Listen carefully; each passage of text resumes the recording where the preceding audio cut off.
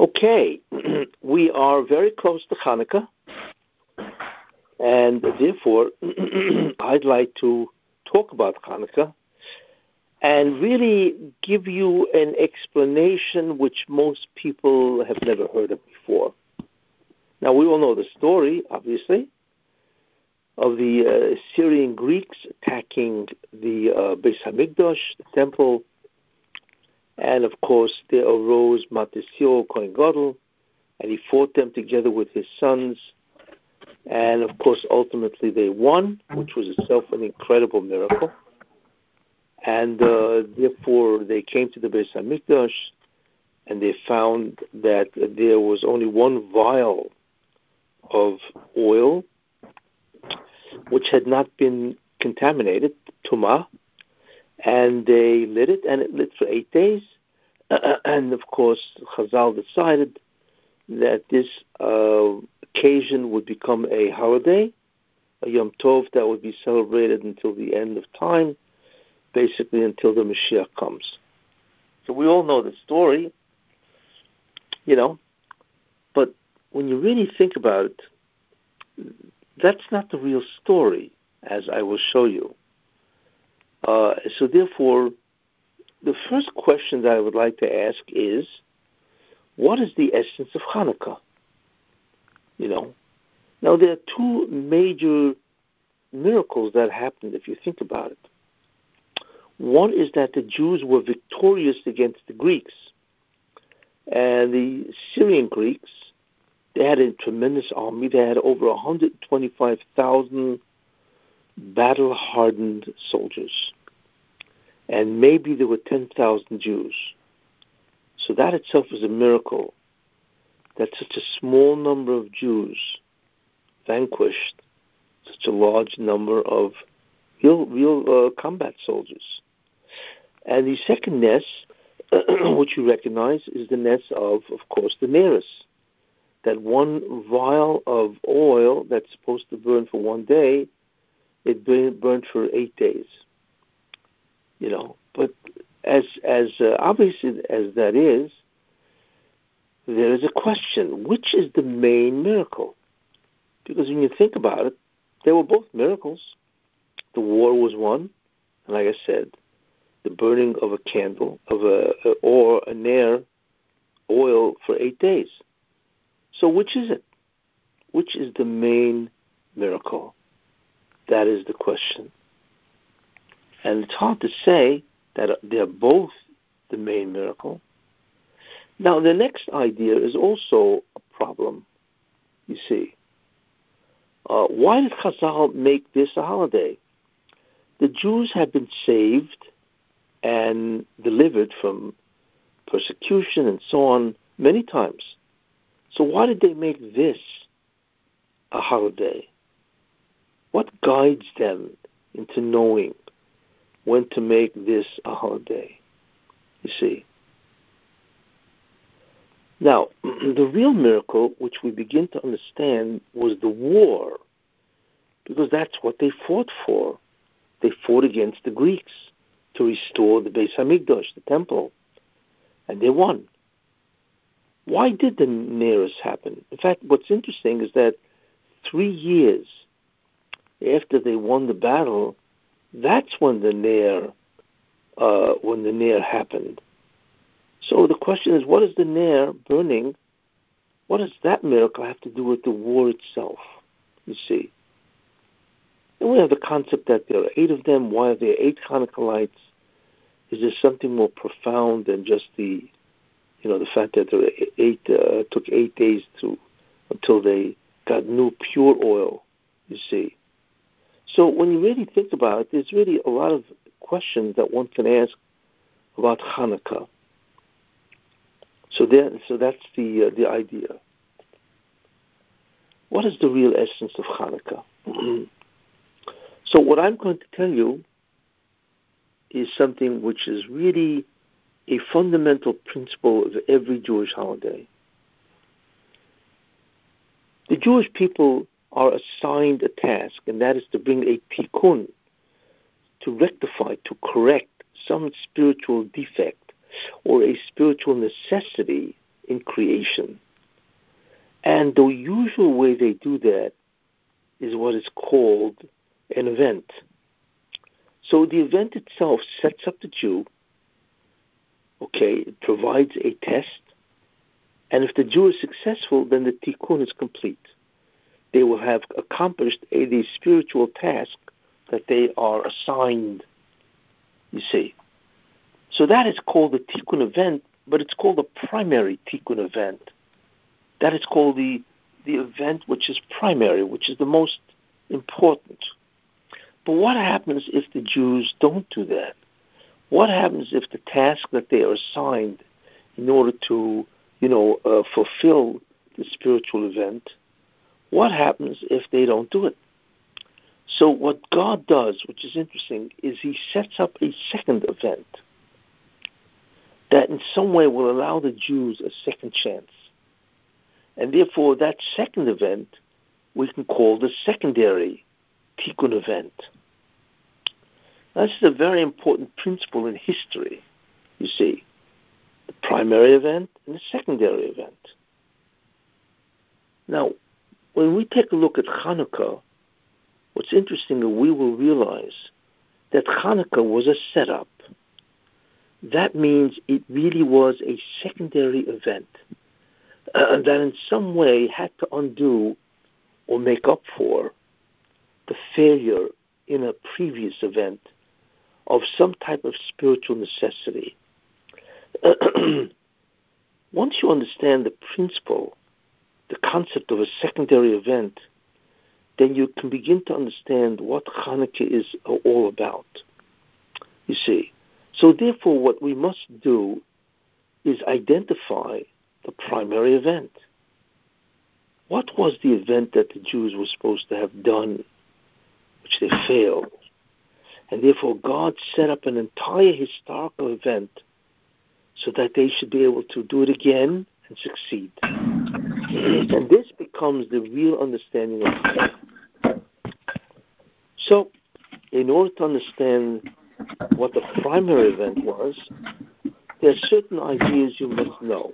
Amy, tell somebody to mute. Please mute yourself. Yes, somebody has to mute themselves. Okay. First idea. It says in the beginning of Breshit, right? It says there that Vayer Vayivoke Yom Echad. There was evening and morning one day. Now, it doesn't say Yom Rishon, the first day. That is called a ordinal number, where you have one, first, second, third, fourth, and so on. All the other days it says the ordinal numbers, which is Yom Sheni, the second day, third day, fourth day, and so on. But on the first day, it doesn't say Yom Rishon, it says Yom Echad. And Yom Echad means one day. It doesn't mean the first day, it means one day. So the question is, what does that mean? So Rashi says, because on that day, Yom Echad, one day, it doesn't mean one day, it means Yom Shel Echad, the day of the one. Because on that day, the only being that existed was God. Angels were created on the second day. Therefore, Yom Echad means Yom, the day, Echad of the one, who was God. Because on that day, he was the only one that really existed, the only being with consciousness, so to speak, that existed. So therefore it says Yom Echad, the day of the one. But if you want to think about it, there could be another reason why. Because on that day, even though God created many things, you saw the connection between God and everything he made. You saw the connection. And you saw that everything emanates from God. You see. So even though there were many things that God created, but you saw that it all emanates from God himself. So therefore, even though there was a plurality of many things, since everything was connected to God, the one, so it's Yom Echad, the day of one. You see. So it was the day of the one because everything emanates from God. You see. Now that is a very interesting concept. The concept that everything emanates from God. Now, we don't really know exactly how that works. Ultimately, that will be revealed. And that is really called the Or HaGonos, the hidden light, or it's called the Or Rishon, the first light. That is really something that we will all experience, hopefully very shortly. You see, this concept where everything emanates from God, and you realize that there is nothing else but God, and everything completely flows from Him, is what's called a messianic light. That is the Or Mashiach, you see. See, what you realize is something very important. What God introduced when He created the world is the concept of hester, concealment. And the concealment that God introduced takes place through the idea called pirud, separation. So on the first day, there was no pirud. There was no separation. And therefore, there was no hester. There was no concealment. It was all revealed. It was all exposed, you see. And that really is the messianic light. That is what everybody sees. Because in the end of time, what God reveals is that everything is really connected to Him. That's the revelation, which means that there's no period, there's no separation anymore. We will see everything, how it all emerges from God Himself. The Achdut, the ultimate unity of creation. Now, when we get to see that, and the answer is, that is the messianic light, you see. And that's what it means, that the earth will be filled with the knowledge of God as the waters covers the sea. What does that mean? That's a famous pasuk in the Navi, that the world will be mola oretz deo, will be filled with the knowledge of God. You mean there's no other knowledge? And the answer is no. Because on that day when the Mashiach comes, and I mean the Mashiach ben Yosef, by the way, then there will only be the knowledge of God, because everything else is connected to God. So in a certain sense, once we see God is connection to everything else, then the knowledge of the Messianic era will be the knowledge of God. And it is through the knowledge that everything emerges from God, right, that everything will be seen. So ultimately, that's all you need. All you need is God to reveal Himself and to show how everything emanates from Him. That is the Messianic light, of which we have absolutely no comprehension of what that will be like, you see. But it will happen. Now, how do we know it's the Messianic light? Right? We do know that this was the light. Light, by the way, means understanding or perception. Like when somebody says to you, do you see the light? It doesn't mean light. It means, do you see the understanding, the insight, and so on? Now, how do we know that this is the Messianic light, Mashiach ben Yosef? And the answer to that is, take a look at the end of the Torah. When Moshe Rabbeinu was blessing the Jews, he says, B'chor Shoroi, he's blessing Yosef, Shevet Yosef, the tribe of Joseph. B'chor Shoroi Hodoloi. B'chor means the firstborn of his ox, because the sign of Yosef is an ox. So the firstborn of this ox, Hodoloi, beauty is his. You see, V'kani Re'em, and the horns of the Re'em, right? V'kani Re'em is his karnav. What's the kani of a re'em? You see, now we would expect that if this is an ox, then the horns of this ox should be very strong, short, stout, strong. But the horns on this ox is not the horns of an ox. It was the horns of an animal called a re'em. It's basically a mythical animal that we do not know really what it was.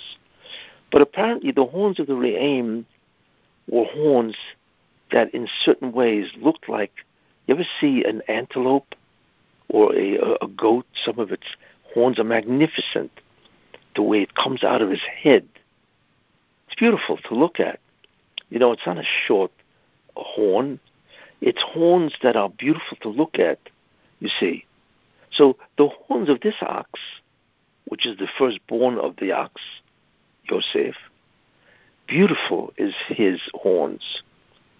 And then it says in the Pasuk, right, V'kani Re'em Karnov, and the horns of the Re'em is his horns, right? Ubahem, and with these horns, Amim Yenagach, he will go the nations. That's the bracha that Moshe Rabbeinu gave Yosef. Now, so therefore we have to understand that. What do you mean the horns of this Re'em? He will go the nations. Because really what Moshe was saying is an allegory. It's a metaphor. What does that mean? Here's the metaphor. A metaphor is something which really reveals something else. It's like a code that stands for something else. So let's take a look at the code. B'chor Shoroi, the firstborn of his ox. Who is that? That is the Moshiach ben Yosef. Because he's the firstborn of Yosef. He's the greatest neshama of Yosef. And he is called B'chor Shoroi, the firstborn of his ox. Okay? So that's Moshiach ben Yosef. Okay? So B'chor Shoroi Hodoloi. This Moshiach ben Yosef is beautiful to look at. Right? What's the beauty? That Kani Re'em Karnov. What's beautiful about the Mashiach ben Yosef is that his horns, right, are the horns of a Re'em. What is that supposed to mean? What it means is not that Mashiach ben Yosef has horns. What it means, therefore, the whole concept of horns is a metaphor. Because what are the horns? The horns emanate from the head of the ox, or the Re'em. Not only does it emanate from the head, right, but it is used as weapons, right? So that's what he means, Moshe Rabbeinu, that the horns or the weapons of Mashiach ben Yosef emanate from his head, you see. What weapons emanate from somebody's head? And the answer is Chokhmah, wisdom. What wisdom is that? That is the wisdom of the Or Rishon. You see? But it's beautiful. What is beauty, really? What's the definition of beauty? The definition of beauty is when many things which look separate, fragmented, are really tied as one unit. It's a harmony, it's a blend, where everything is together, even though they look like many fragments. That's what beauty is. As an example, what is beauty in music, for instance? Well, if you listen to, let's say, one of Beethoven's symphonies, it's beautiful. What does that mean? Because a symphony is nothing more than a bunch of musical notes. It's sound frequencies, and there are hundreds of them in a symphony. So each one in and of itself is one note or one sound frequency. But when you put them together in a certain way, a melody, you see, a harmony, a counterpoint, and you put it together in a certain arrangement, it's beautiful to listen to. That's beautiful. That's beauty. Where all of the sound frequencies blend. See, that's beauty in music. For instance, another kind of beauty, for instance, is, let's say, in paintings. You know, a painting consists of many, many different elements. You know, it has color, it has form, shade, all kinds of things. And somehow, when you see them all together, it's a painting. So a painting is beautiful because it unites and combines many, many different elements. That's what beauty is, you see. It's a tremendous harmonious blend where everything fits exactly. Everything's connected. That's what the Or Rishon is. The Or Rishon is a chokhmah. It's an unbelievable wisdom, insight, where everything connects, which is what I explained. The Or Rishon is really the Yom Echad. It's one day where everything emanates from God, you see. And therefore, that concept or that insight, that revelation is the Or Mashiach. And that's what Mashiach ben Yosef will reveal.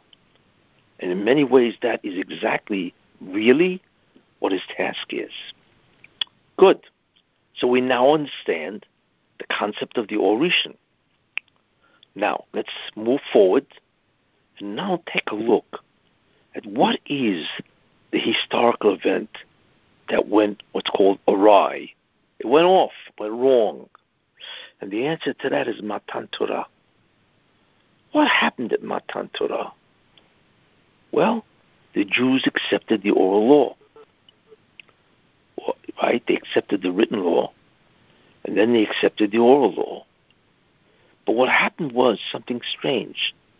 You see, even though they accepted the oral law, Moshe Rabbeinu did not come down, and many of them, the Erev Rav, whatever, decided to build a physical representation of God, and that was a golden calf, the Egel Hazov. But wait a minute.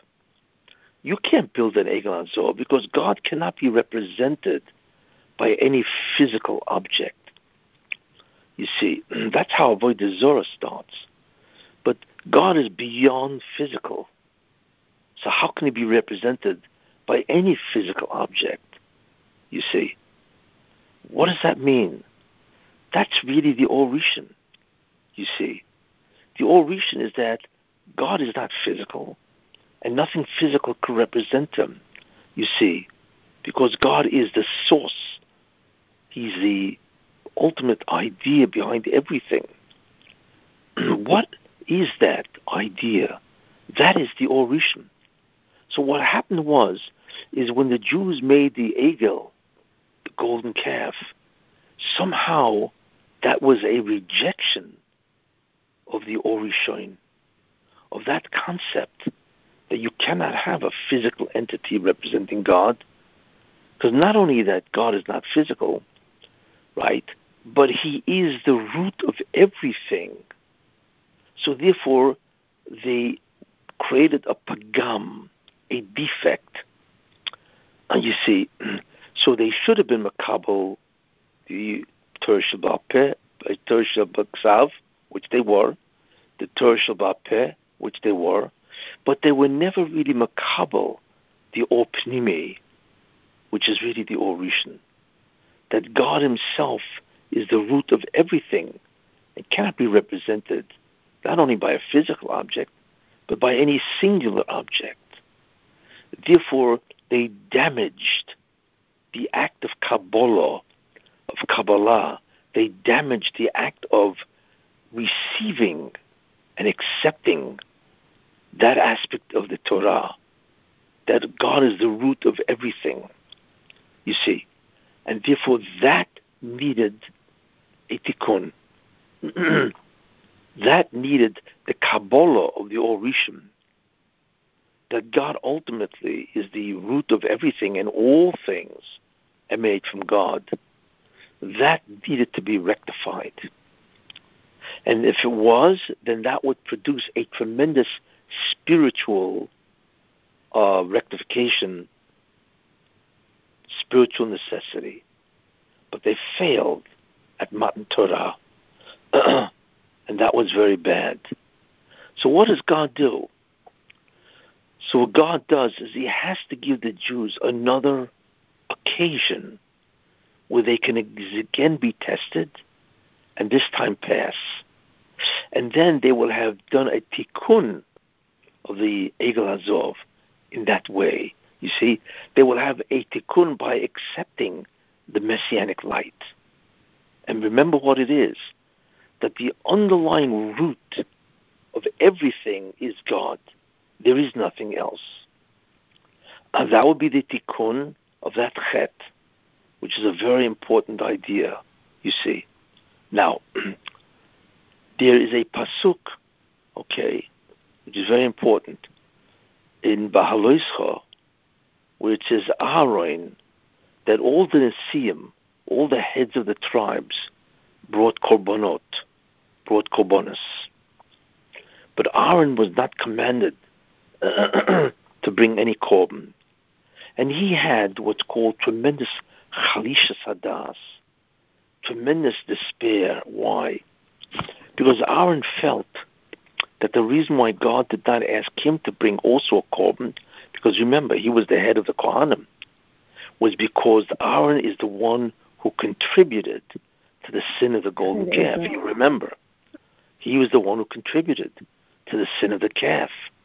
So he felt that the reason why God did not ask him to bring a korban, he wasn't commanded, because God had not forgiven him for his contribution to the sin of the golden calf. So God told him something very interesting. And this is what the Medrash says. In fact, Rashi brings it down. Chol shadaitoi, that the mind of Aaron became tremendously depressed because of what I just said, that he thought God had not forgiven him. So God told him, I want to tell you something, Aaron, you see. And what he told him was very interesting, that in the end of time, the korbanos of the Beit HaMikdash, that all the Siyam, the princes of the tribes brought, that someday will be gone, because the Beit HaMikdash will be destroyed. But your candle, your lighting the menorah, which of course is the job of Aaron, that will go on till the end of time. Now, the Ramban asks, he says, wait a minute. Not only when the Beis HaMikdash was destroyed, so obviously there's no more korbanos, there are no more sacrifices anymore, right? However, when the Beis HaMikdash was destroyed, well, guess what? There's no more lighting of the menorah, right? So that's also gone. So what does it mean that God told Aaron in order to lift his spirits, right, and to show him that God forgave him for his contribution to the golden calf, right? So what did God mean? That the act of lighting the candles will go on till the end of time. So the Ramban says something which is very important. He said what God said is that in the end, of course, the menorah will be over, because the Beis HaMikdash is destroyed. But what will happen is that in the future, right, there will be somebody called, right, Yochanan Matisyahu, right, who is a Kohen Gadol. He will again light the menorah, right, and that is the miracle of Hanukkah. In other words, the temple will be rededicated, and he will light the menorah. But what's more important is the Hanukkah candles will be lit till the end of time, not as a menorah in the Beis HaMikdash, but as every Jew lighting Hanukkah lights. You see? So the Ramban says in this Midrash, where it says that Aaron lit the candles, and therefore he was pacified by God, is the hint of Hanukkah. You see? Therefore, that hint of Hanukkah that God spoke to Aaron in lighting the menorah, the Beit HaMikdash, is the secret of Hanukkah. That's where you find the secret. How do we understand this? What does Hanukkah lights that we light have to do with the menorah in the Beis HaMikdash and with the tikkun of the Chet Egel, or a tikkun that there was a defect, the pagam, in the Kabbalah of the Or Mashiach, or the Or Pnimi? You see? That is the question. Here's what happened. And then we will understand really what Hanukkah is. In the beginning of the Torah,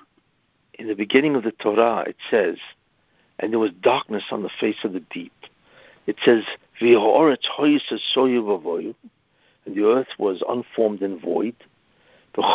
And darkness, was on the face of the deep.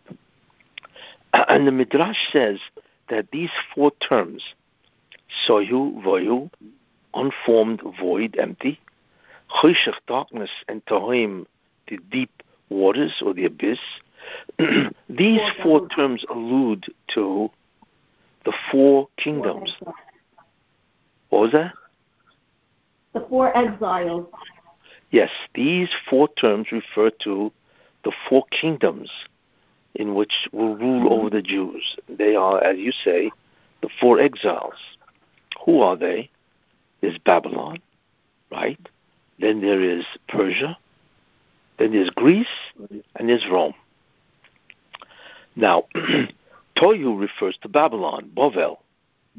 Voyu refers to Persia, you see. Choshech refers to Greece. And Tohoim refers to Rome. Now, that's very difficult to understand. Why? Because historians consider Greece the forerunner of modern civilization. Because under Aristotle and Alexander and Greek philosophy, Greek science, this was the change. This was a tremendous evolution of modern thinking, and it started with the Greeks. So how could Greece be called darkness? If anything, it should be light. And the idea to that is Greece has turned darkness. Why? Because the darkness of Greece is the exact opposite of the light of the first day. What does it say, right? Vayer vayivok yom echad, right? Right? And it says, and there was morning and evening and morning one day. What was that? And God saw, and he created light. And God saw that the light was good, right? And then it says, and there was, right? And there was darkness and morning on that day. What does that mean? That means that the light now became dark, you see. What does that mean? That means that the darkness was the exact opposite of the light. Now, we know the light wasn't a physical light. It was the Orishim. It was the insight that everything is connected to God. So therefore, the darkness means that they also believe in the harmony of the Bria, but it's not God. It's physical nature. It's nature. Things run by themselves, by what's called physical laws. Therefore, what Greece did, Greece was a very interesting country, you see. What Greece held, this is what they believed, is that everything is organized. Everything does blend and is harmonious. That is true, you see. But the root of all things is not God. It's not spiritual. It is physical. You see, it's natural law, science, and so on. And this is all illustrated by Aristotle and Pythagoras and so on. So what's interesting about Greece is that Greece also believes in an Orishoin, or rather, they also believe in an internal structure, you see. But that internal structure is not spiritual. It is the laws of science. That's what Greece believes in, you see. Now, therefore, remember, so the philosophy of Greece is the exact opposite of the Orishim. It is similar because they also believe that all nature is a harmonious blend. It's all connected. But the root of it is not, or what connects it, is not God or spirituality. It is science. It's the rules and laws of nature, you see. That's the Greek thought. And therefore the Greeks believe in the supremacy of man, not God. And that's why they were tremendously into themselves, physical prowess, especially Sparta and so on, That's why they had the Olympics and all that. See, they were very much into the human body because they believed man is the root of everything. So what did God do? What God did is very interesting. He allowed a guy, his name was Alexander the Great, to conquer the entire world and to bring this philosophy of that everything is really one idea, but it is physical, not spiritual. He allowed Alexander to conquer the entire world. It was incredible, the success of Alexander. You see, And he captured the entire world. He went as far as India, but he captured the entire Middle East, you see. And when he was 33 years old, he died because his job was over. In fact, the teacher of Alexander was Aristotle, the great Aristotle, you see. So what Alexander had accomplished is that he brought modern thinking, the whole concept that the world is not fragmented into individual phenomena, but rather the world is really based on one idea called the laws of science. He brought down to the entire Middle East, and that's what God wanted. And then they, of course, began to try to change the world. So they introduced Greek thought and belief, and philosophy and science throughout. And one of the places, now Alexander died, right? And there were 4 generals that took over his kingdom, you see. And the one who took over the Middle East, or Syria, was somebody called Antiochus Epiphanes. He was a general under Alexander who took over one of the areas that Alexander had conquered, and that was the Middle East. That was Judea, you see. And therefore, true to form, he began to introduce the whole concept of Greece, Greek thought, and so on. He began to introduce that into Judea. And that became the battle of Matasio and the Maccabees, right? And they fought that because there were many Jews that were beginning to think that way, you see, that the world is really connected, but from a physical standpoint, not spiritual. Now, why did God do that? Because he now wanted to see, well, will the Jews be Moshe Nefesh? Will they sacrifice themselves, right, to fight for the belief of what? That the world is connected, but to God. Everything emanates from God, you see? And that's the Orishim. So what God did, he purposely allowed the Greeks to spread their ideas to Judea, and therefore, will the Jews now fight for the belief of the Orishim, the belief of the Opnime, that everything is really connected, but not as science would say, but rather as the Orishim, the Mashiach would say, that everything emanates from God. Therefore, the battle of the Greeks and the Jews was now a test for the Jews to see, would they again reassert their belief in this Opnime, what's the real reality. And guess what? They did. They fought the Greeks for many years, you see, and many of them died, and they fought, and as a result of that, they passed the test. They actually had been metaken. They rectified the defect of the original Chet Egel. You see, in other words, they declared that we believe that really God runs the world, but not only runs the world, that everything emanates from him. So we now understand that Hanukkah was a setup that God purposely made, and that's why he had Alexander and the Greeks conquer the entire world, to bring that philosophy everywhere, and therefore to put the Jews to the test. Will they rectify this concept? And they did. That is the real concept of Hanukkah. The real war is not just a war physically, but it is a war of ideology. What do the Jews really believe? So by rejecting the Greek philosophy and even going to battle with them, they accepted the concept that behind everything is God, is a spiritual being, or rather God himself.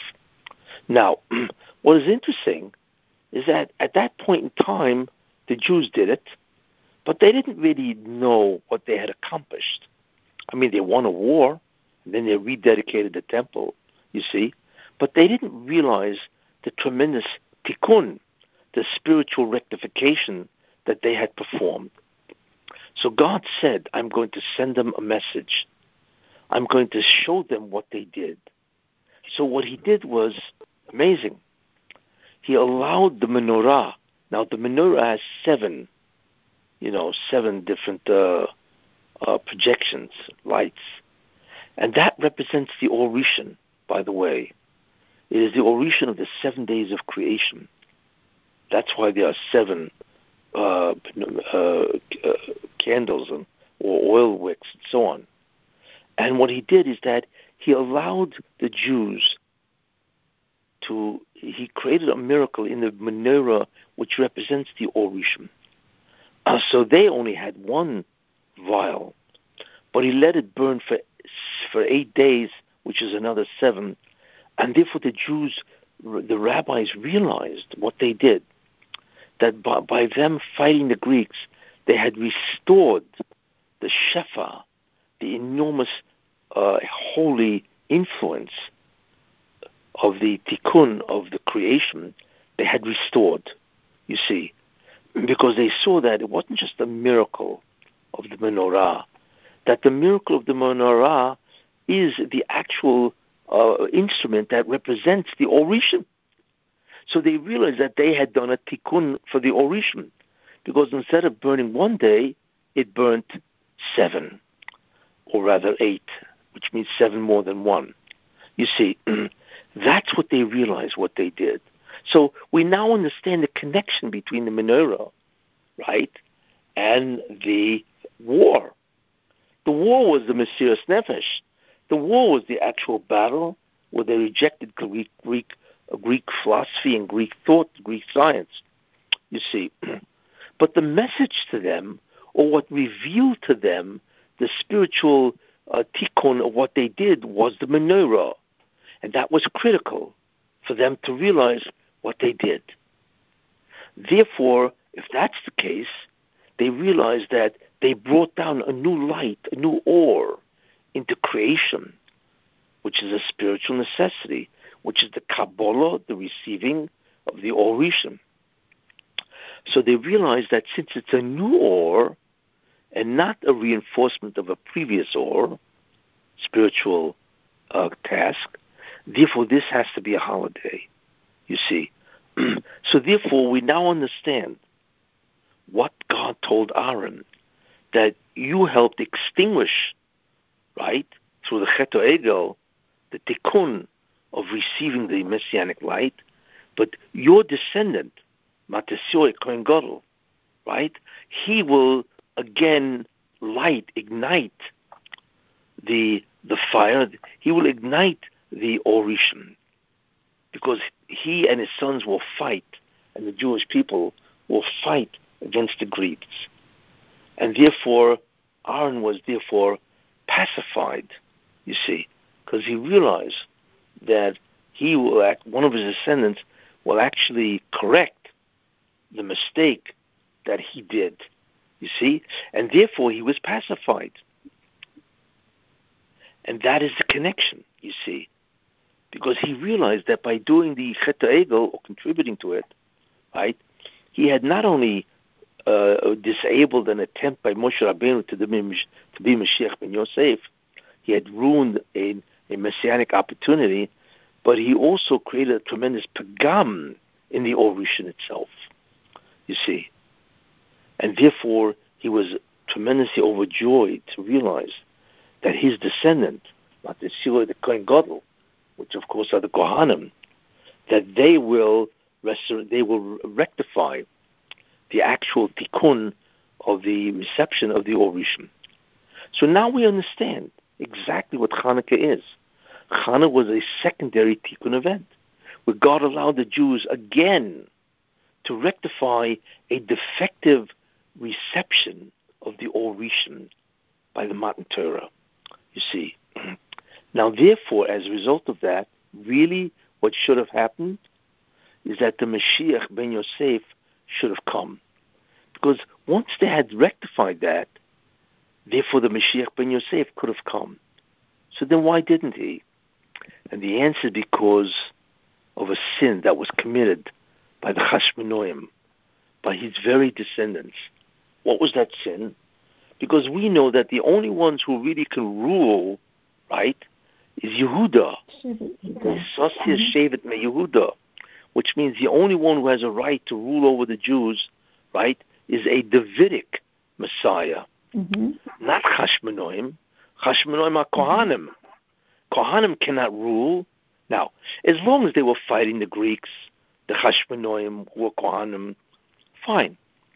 But once they won and they rededicated the temple, right, then they should have got off the throne and appointed a Nasi who was from the house of David, the house of David. But they didn't do that, you see. The Chashmonoim remained as rulers of the Jewish people. And therefore, they spoiled, they ruined the opportunity for the Mashiach to come, you see. And therefore, ultimately, what happened was Herod killed the last of the Chashmonoim. Ultimately, every one of them died. And that was the great sin of the Chashmonoim. And now we understand something very important. Why isn't there a Masechta Chanukah? You know, if you look at the Mishnayot, there are 63 tractates in the Talmud. 63 tractates, Masechtot, right, in the Gemara. Every holiday has a tractate. Psachim, Rosh Hashanah, Shabbos, you know, or every one of them. The only one, Purim, Megillah, Masechta Megillah, the only one that doesn't have one is Hanukkah. There is no such thing as Masechta Hanukkah. And the laws of Hanukkah are really separate, or rather they're spread out to the other Masechtas. So the question is, why didn't Rabbeinu HaKadosh, Rabbi Yehuda Nasi, make a Masechta Hanukkah? And the answer is, the Gemara says, because he was very angry at the Chashmonoim, you see, because they did not give the Nesius, they did not give the rulership to the house of David. So he said, I do not want to make a Masechta of Hanukkah in order to, you know, mention or commemorate their name. Now we think, well, maybe he was angry because Rebbe was from the house of David. And therefore he was angry. It was a personal slight to his honor. And the answer is no. Because like I said, when the Chashmonoim refused to get off the house of the ruling Israel, what they did is they did not allow the real Mashiach to come.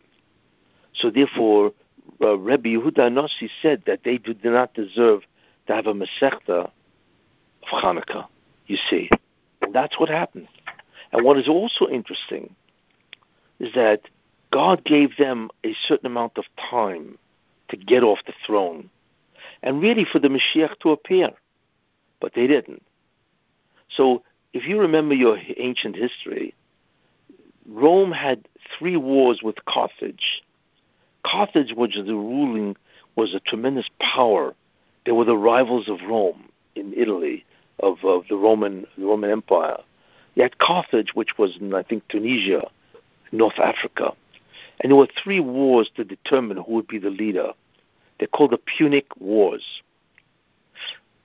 Now, the miracle of Hanukkah happened approximately 163 BCE, you see. And the last Punic War, there were 3 of them, between Carthage and Rome, happened in 148. So what is interesting is because the Chashmonoim didn't get off the throne, and therefore the Mashiach could not come, because remember, they had done a tikkun for the origin. Therefore, God gave victory to Rome in 148 BCE. That was the 3rd Punic War, where they destroyed Carthage. Literally, they destroyed it. And that was Rome, Edom, that was destined to destroy the Beis HaMikdash. And since you did not give, right, the Beis HaMikdash and the Mashiachos to the house of David, therefore God allowed Rome to become great, and ultimately they would destroy the Beis HaMikdash, which of course is the entire rulership of Israel over the land of Israel. You see, so that's an actual historical event that I believe happened because of the chet of the Chashmonoim. What's also interesting, we see this because if you take a look at the dreidel, well, first of all, the or in the Torah and Breshit Bar Elokim, or is the 25th word in the Torah. And we know Hanukkah is Chof Hei, right, the 25th day of Kislev. And the word or is the 25th word in the Torah, which is interesting. Also, when the Jews encamped 42 times, the 25th encampment is named Chashmono, which is interesting. And also, Chashmonoim, if you look at the letters of that word, it's Shemen Echad Ches Yoim. One vial, right? 8 days. That's actually in the word Chashmonoim. You see, and what's even more interesting is the 4 letters on the dreidel, right, is Nun Gimel He Shin, which stands for Nes Gadol Hayasham. A great miracle happened there. Mm-hmm. Now, the gematria of Nun Gimel He Shin, right, is 358, which is the exact gematria of Moshiach. Now, it's interesting, I once gave this year, and somebody said, but in Israel, they don't have Nes Gadol Hayasham, they have Nes Gadol Hayapoi, right, which means a great miracle happened here, because they're in Israel. So that doesn't add up to Mashiach. So he asked me, how do I explain that? So I was able to answer him. God gave me the answer right on the spot. And I said, well, Nun Gimel He Pei is Gematria 138. And 138 is Gematria Tzemach, the outgrowth. And that's Mashiach. Es Tzemach David, right? Es Tzemach David, the offshoot of David, right? And that refers to Mashiach ben Yosef. So Tzemach is another name of Mashiach, and that is the gematria of Nun Gimel He Pei Nes Gadol Hayapoi. I found that to be very, very interesting. Anyway, so we now understand all these things. We understand the essence of Hanukkah, which is, right, that it was a secondary tikkun event that allowed the Jews to accept the Orishan, the Messianic light. You see, we now understand that the real miracle was the war, but what communicated to the Jews the meaning of what they had accomplished was the Ner, was the menorah. You see, now there are 8 lights. So Kabbalistically, 8 lights. The 8th Olam Haba begins on the 8th day, and therefore there are 8 lights. And also, it's supposed to be Hidur, which means that each light is supposed to be Mohuda, beautiful. And the reason for that is because the Orishan is beautiful. Like I said, Hodoloi. So therefore the lights have to be beautiful, you see. And also, you can't use them. You can only look at them. We say that in Haneas Halolo. Also, Lishtamish Behem. Why? Because the light represents insight, wisdom. And wisdom you look at, but you don't use it. Because these lights of a Hanukkah menorah, they represent the Orishan. You see? So, when you will light the Hanukkah lights and you will look at them, right, for a half hour, you will be looking at the Orishan, the actual Messianic light that will shine someday, hopefully very near in the future. So therefore, we now understand what Hanukkah is. It is the holiday of the Mashiach. That's really what it is. You see, it is the holiday of the Messianic light that the Jews rectified more than 2,000 years ago. But we continue to light the menorah because what we show is that we believe in the belief of the Orishan. And that belief is that the root of everything is God, you see. And that is the Orishan which we someday are going to see when it says that the earth will be filled with the knowledge of God. Why? Because that is all knowledge. Because then we will see how everything emanates or emerges from that light. That is what Hanukkah is really all about. It is a messianic holiday that represents the Orishan. Very powerful. Very powerful. Okay. Any questions? Well, one thing, Rabbi, the dreidel, it also spells Goshna, like Goshen with the hay. And Yes. Yaakov Avinu, I learned, was hinting that the only way that you could really follow the way of Hashem is with Torah. That's why he told Yehuda, go set up your yeshivot there before the people came, before Yes. the family came. And I took a class that said something that it was a hint with the dreidel was really about learning Torah, those letters. Okay, that's nice. It certainly could. It certainly is a nice remez. You know. No, that's what I learned. And now, what do you think about the Ayatollah? What was he that? Died. The guy from Iran, the leader, died. Which leader? Ayatollah Khamenei. It's not confirmed. Where did you hear that he died? I kept it's not getting confirmed. notices yesterday. So what is it? It's not confirmed. They're speculating that the Ayatollah has passed away. A week Why? ago. What's it based on? A week ago, he gave his seat up to his son due to health concerns, and then yesterday they claimed that there was intel that he had passed away, but nothing was confirmed. So it's not for sure. Boy, would that be something, huh? Yeah. And there's huge flooding in Iran, Rabbi. It looks like the Mabul is all up in Iran. It's crazy. Why is there flooding? Rain? Rain, excess rain, and they have no irrigation system. So it's just like piling up. It looks like the ocean in the streets. Really? In which city? Yeah. All of them? Tehran. I don't know exactly, but I was looking at videos. It was crazy.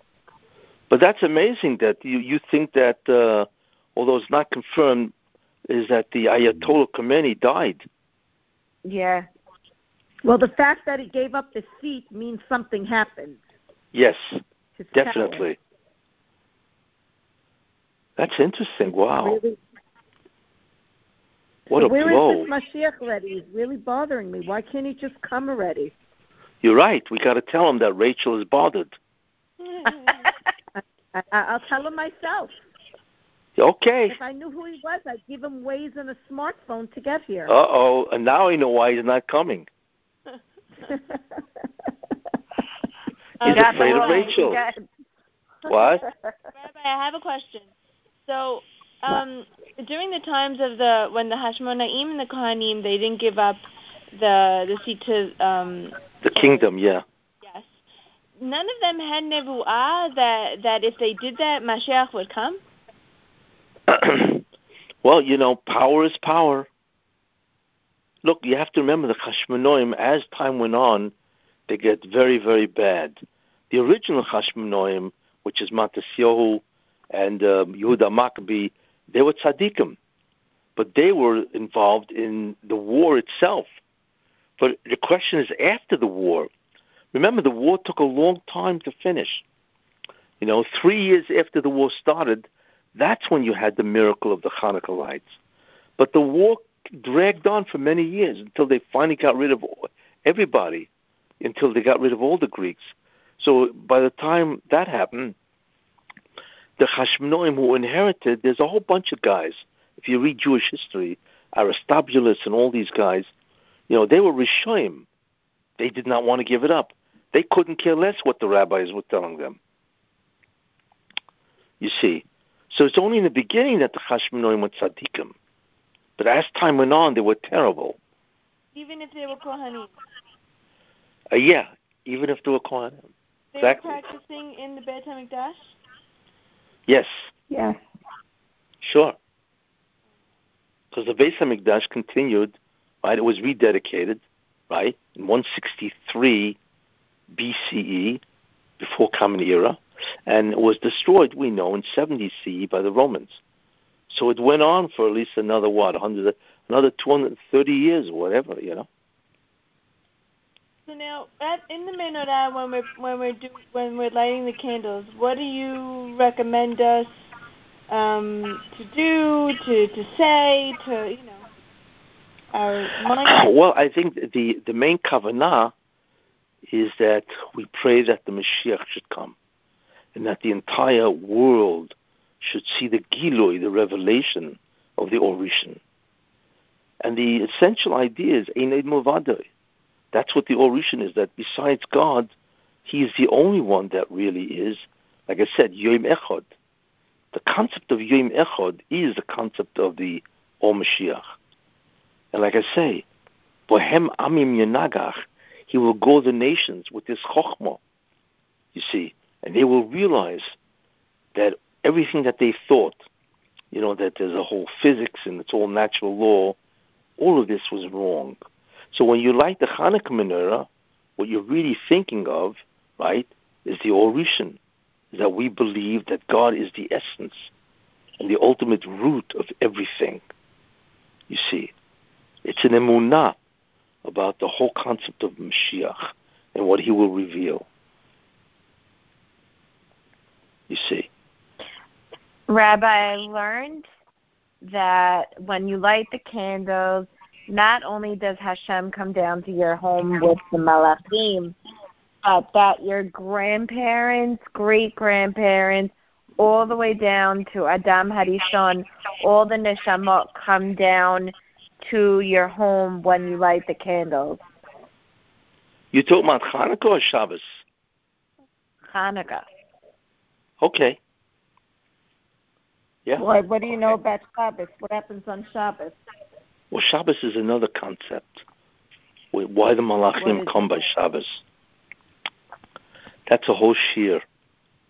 Maybe I should give that. And we should do that. I would love to hear that. Yeah, what Shabbos really is. Most people have no idea.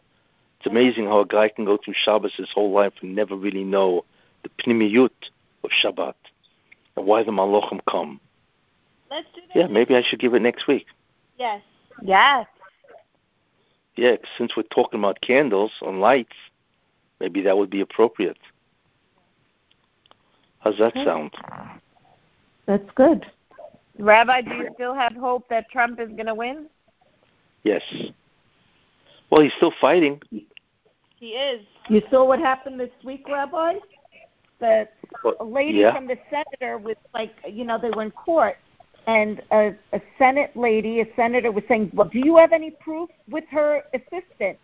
And then they found out she was being videoed. She was one of the people that threw everybody out of the room and took the luggage of ballots from under the table and was scanning it in the machine. She was doing the illegal stuff herself. She's the judge? She was a senator who was at the hearing. And, are you serious? Yes, it was Neshmin Shamayim. Now she was all flustered when they go, you need proof? They go, isn't this you? Wow, that's a felony. Crazy. What they did is a felony. Yep. And she's a senator? Exactly. No, they didn't know that the room had a surveillance. A video, yeah. So you're saying that and a senator came out her hair. What? You're saying a senator was one of the people doing the counting? Yes. That's how corrupt it was. Wow. What state? It was a state senator, not a senator. State senator. I see. State senator. So what? It's still a felony. Still a felony, but her title is different. Sure. But he's still fighting. Yes, he had a rally, and he said he's still going to fight. Yeah, why not? Yeah, they have proof. They have to get it to the Supreme Court. Well, one of the Supreme Courts, the judge, one of them in Atlanta, Georgia, said you could take the machines and investigate it and see what's going on. You have there's a lot of discrepancies that you could now do your own forensics. Oh, yeah? Yep, so the wheels are turning. Let's see the miracles of Hanukkah happen. That's right. We're getting close. Exactly. Rabbi, so right now, I feel like we're in a pause, or in limbo. Like, it's like Hashem deciding what He's gonna do. Is that the right feeling of what's the now moment? No, God doesn't decide what to do. The process based on our actions, obviously. The process is what's called kitrugim. Okay. There's a tremendous battle going on now in heaven, where the Satan is trying to destroy the Trump, because he is of tremendous assistance to Israel. So he's trying to destroy him, and the way he tries is through kitrugim, through prosecutions. That's his weapon. So there's a tremendous battle going on in heaven now. Who is going to win the verdict? It's the same thing that went on by Kriyat Yamsuf when they crossed the Red Sea. Same thing. There was a tremendous battle where the Malachim said, why should the Egyptians die? The Jews also worship idols. So there's a tremendous battle being waged in heaven now. And ultimately, I'm very hopeful that the battle will be where Trump will win, and he will continue to change the Middle East, and it'll just move forward. That somehow the Messianic light will come out shortly. Which rabbi was it, Amy, that said that we have to come to Israel right away? Kanievsky's assistant or something. You mean because the Mashiach is right around the corner? Is that why? Yeah. And that Gog Magog is going to happen. Well, okay. We don't know yet. We're hoping, Look, this is a very good month. Do you feel that we're closer? Do you feel now more than ever that we're closer? There's no question that we are closer, because what we're witnessing now has never happened before. Whoever heard, whoever heard that a president of the United States is now condemning the Democratic Party? You know what I'm saying? Whoever heard of something like that? And the fact that they hate him, it's just incredible to watch this kind of hatred. You know what I mean? This whole thing is like, people walk around in a daze. Like, whatever happened to the United States? I mean, the United States has become a banana republic. Look, there are 4 things that they've damaged the Democratic Party. The first is that they've denied Trump a real presidency. The second thing is that they have disenfranchised 74 million people who voted for him. The third thing is that even Democrats, right, have to be shocked at what the Democratic Party is doing. Not all the Democrats are corrupt. They have to be shocked in terms of what they're doing to the United States. I mean, the United States looks like a third world country. They're doing the same things that many countries, that Venezuela do. And the fourth thing, which I hold also, is it's a terrible, it's a terrible stigma. Because the United States is really one of the few countries in the world that in a certain sense is honest and has integrity and has justice. So they, in certain ways, serve as a model.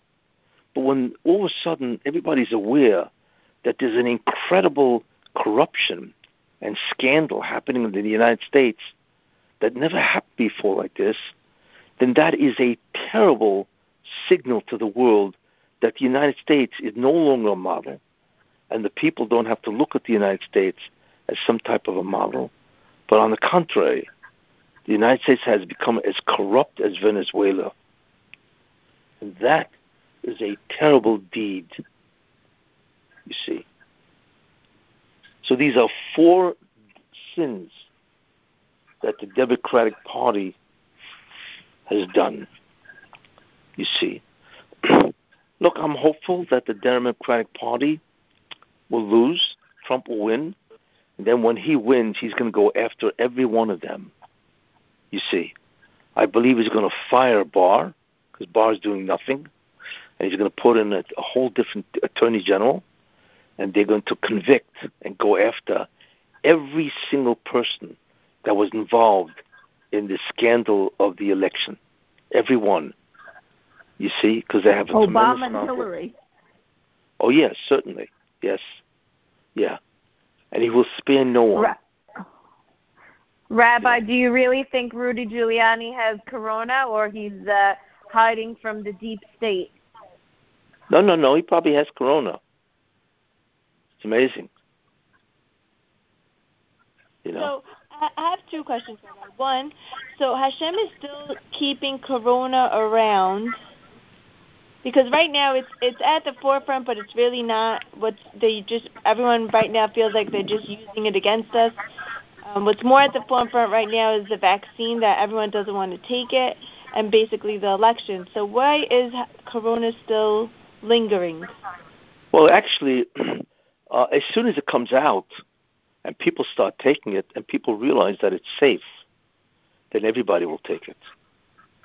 But Rabbi, they're saying such horrible things about the side effects of this vaccine, that it's not safe at all, and it doesn't even help. Who said that? It affects fertility with women. No, that but what? also they say that the vaccine, it lessens your symptoms, but it doesn't stop you from infecting others. Well, what does it do and to the... And it doesn't stop you from getting it again. What does it do to the virus? It just lessens your symptoms. But what, doesn't it kill the virus? It doesn't kill it where you can infect someone. It kills it within you just the way you're feeling. But then it still infect other people. I don't know. See, I don't know what's real and what's false. I don't know. Exactly. So is that the Or HaMashiach that's going to come and tell us everything? No, the Or Mashiach is not related to that. Look, COVID has had a specific purpose. But I believe... The truth about everything. The truth. Well, that's certainly true. You know, that's certainly true. But I believe that COVID is on its way out. Because I believe ultimately... No, it's starting again bad. It's what? There's a lot of cases in our community right now. Yeah, so what I mean is that the vaccine will begin to put an end to the whole COVID. And I think that's really what everybody's waiting for. You know. I'm dreading it. I'm the opposite. Rabbi, you would take this vaccine? Yeah, he said yes. Yes. Wow. Yeah, how long can I hide in my house? I know, but you don't think that at least you're healthy than not knowing the effects of what really it is. I mean, Europe is already suing the vaccine because of all the side effects that it has and how unhealthy it is. But they're going after this vaccine, saying that it's not even healthy at all. Well, you have to remember there are many companies working on a vaccine. Besides Pfizer and Moderna, Israel is now, I think, in phase 1 or phase 2. Israel is coming out with a vaccine, and Oxford also has come out with a vaccine, which is different. It works in a different way. It's a bunch of different vaccine, the one from England. They're almost finished with that.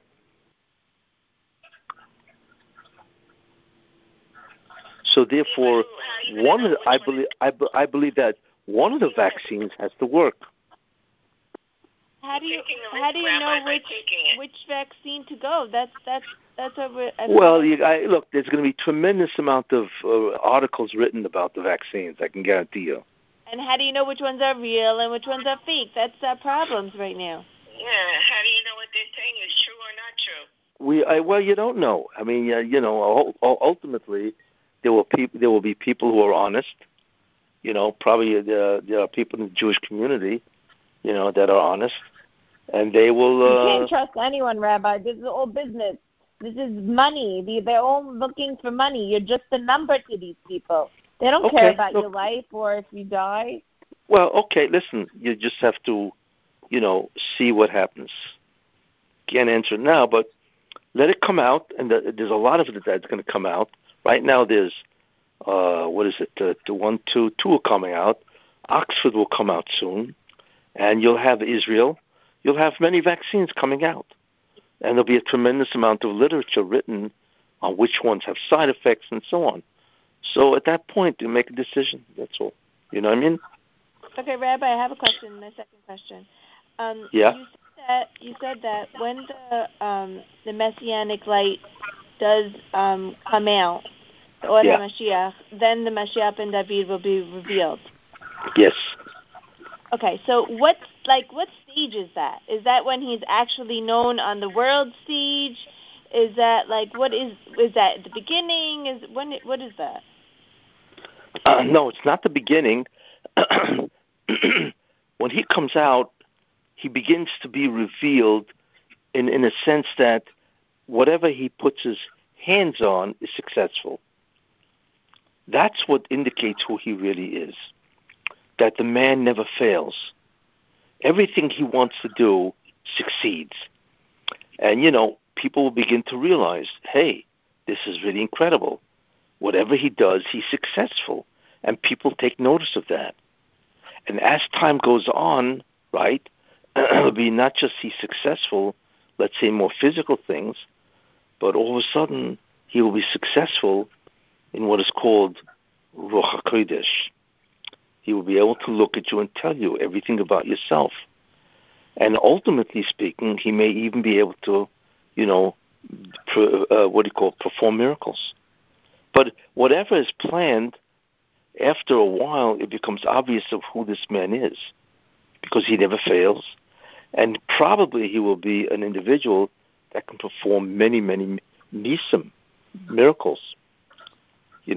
So we're not talking about, a person who says he does, and he will have that koyach. And then ultimately, as I once said, you will have the Beis Hamikdash. Look, a great deal of all this is hidden, how it will actually happen. But it has to happen soon, because we're looking at a complete turnover of the world. That takes a lot of time, you see. The world will not change in 1 year. It takes a long time. And God has to start the process sometime. And it has to be soon. And I'm hoping that it's very soon. What was that? What do you mean by a turnover? The world will be different in the era, even of Mashiach ben Yosef, because in his time, the Beit HaMikdash will be built. And that already has the divine presence. That has the Shekhinah, right? Then all the Jews will ultimately move to Israel. It'll be a different government altogether. We cannot even imagine the tremendous mahapecha, turnover, that this world will have in the time of even Mashiach ben Yosef. Forget about Mashiach ben David. That's a whole different reality, because then you don't have any more death, nothing. The Satan is killed. That, the age of Mashiach ben David, is something we cannot even imagine what that is, because their nature is removed, is controverted. But even in the time of Mashiach ben Yosef, you will see tremendous things. You see, so we don't know how they exactly will happen. But they have to begin soon. What was that? Does it say, any month, a specific month that they expect the Mashiach ben Yosef to come? Not in our year, I'm saying in general. Is there any hints as to a month? Well, the general statement is that in Nisan, it says in Nisan they were redeemed, and in Nisan they will be redeemed. But that is probably referring to Mashiach ben David. Right. So it doesn't really say when Mashiach ben Yosef Although I'll be honest with you, this month is a great candidate because the Or Rishon will be given by the Mashiach ben Yosef. And this month is a great month, Sigula, for him to come. Like, what do he could start, like, he'll start in the, like, you'll start seeing him in the news or something? Like, you'll start... Well, again, it's hard to know exactly what will happen because we've never seen anything like that. But remember, we are not talking here about a salvation, a Yeshua. We are talking about a redemption. Gula. A redemption is the end. That's an incredible turnover. That's a whole different understanding. Because a redemption signifies the end of the world, you see, and a reintroduction to Adam HaRishon before the sin. We have no idea what that is, you see. But the main thing is that it has to start. Few other rabbis are saying that 5782, Mashiach is going to come, Ben David. Well, 5,782 is Shemitah, Shvius. And it does say that the Mashiach comes by Mitzvah Shemitah, at the end of Shemitah. Really? Yeah. That's what it says. That the Mashiach comes at the end of Shemitah, which is not this year, it's next year, Rosh Hashanah. Next year, Shemitah, yeah. We are in Erev Shemitah this year. So that next means year that Yosef will come this year and then David next year? That's right. That's quick. Well, it could mean that he comes this year, but he is recognized as Mashiach next year. Got it. Because that takes time. The Mashiach will come and we don't even know that he's Mashiach. As time goes on, it becomes apparent, obvious, that he is the Mashiach himself. But that takes time. Do you think he knows Mashiach ben Yosef, that he's Mashiach ben Yosef by now? I would imagine he may suspect. He may suspect who he is. Because he may see things. He may see things brightening up in his future. Right? So how come a couple of rabbis are saying that he's in Israel now? But I thought he was in America. Who says they're right? Who says they're right? Right?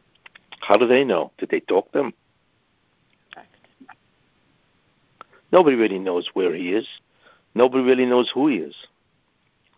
Although it seems indicative that Reb Chaim Kanievsky says that he is here. Here where? He's here on the planet. America. Oh, in the planet. I'm asking about America. Well, no. He doesn't say where he is, but he says that you hear statements from him that he believes he is now alive, and he's now here. And it's only a matter of time until he reveals himself. Apparently that's what he believes. To me, it sounds like he saw him. I remember I read somewhere how there was a rabbi who saw Mashiach in a different generation. I forgot which one. And the rabbi didn't stand up for him. And then the Mashiach got upset that the rabbi didn't know who he was. So yeah, they say that on David Abu Chatzera. They say that on David Abu Chatzera. Yes. His father came to him in a dream. His grandfather, I think the Baba Sali. Yes. David Abu Chatzera from Nahariya. Right? So his grandfather, I think it was the Baba Sali, came to him in a dream. That's what I heard. And was very angry at him. He says, I don't stand you. The Mashiach ben Yosef came to you and you didn't stand up. Or ben Yosef, I don't know which one. So he was shocked. So from now on he stands up for every Jew that comes in to see him. Crazy. Wow. That's what they say. Yes. You know? Listen, oid ma'at, a little more, and that's it.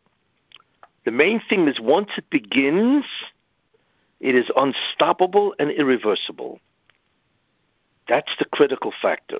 When does it begin? In other words, how long it takes, fine.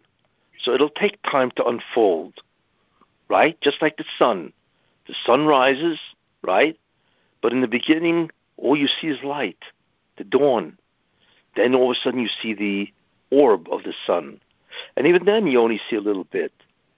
It takes time till it reaches high noon. Same thing with Mashiach. But the critical thing is that it should finally end the night. That's what we're waiting for. When does the night end and the dawn begins? That's what we're all waiting for. Because once the dawn begins, it can never go back. And the Geulah, the end, will come. Okay? Thank you, Rabbi. Okay. Anyway, think about it. Have a great Hanukkah. Sameach, Rabbi. Have a happy holiday. Do you people make latkes? Yes. Of course. I wasn't sure what Sfardim do. Kids and everything, Rabbi. Yeah, we eat a lot. You eat a lot, huh? Yeah. Okay. Dairy. We're going to eat the dairy. We're going to have the latkes. We're going to spin the dreidel and light the candles and sing songs. Oh, wow. Meditate Okay. on the light. Sounds great. It's too bad. If it wasn't for COVID, it would be nice to have a Hanukkah party. Oh, I would have loved We're that. having one. Yeah, What? that would be great, Rabbi. We're having one, Rabbi, on Thursday. You're invited. Well, like I say, if it wasn't for COVID, it would be nice to have a Hanukkah party. Be'ezrat Hashem next year, and even in Beit In Israel, Rabbi. In Israel, we'll all have spent Hanukkah together. Yes, that's right. By the way, Rabbi, just now in Tehran, they put an Israeli flag with the words on a bridge in Tehran, "Thank you, Mossad." The people are thanking the Israelis for killing the guy, the scientist. I don't know. I don't think they would do that. But it's right here. It's posted up here. They're showing pictures of the bridge that said, "Thank you, Mossad." You mean because they think he killed Khomeini? No, they think they killed that scientist. The scientist. Who does the bomb. Yeah, that's what Nuclear they say. Scientist. Yeah, the nuclear one. Yeah, that was a real blow to Iran. A real blow. Good. Hashem we're sitting quiet, and Hashem's doing our battles for us. Exactly. That's exactly what's happening. Okay. Like we'll speak next week. I'll give the shir about Shabbat. Rabbi. Good night.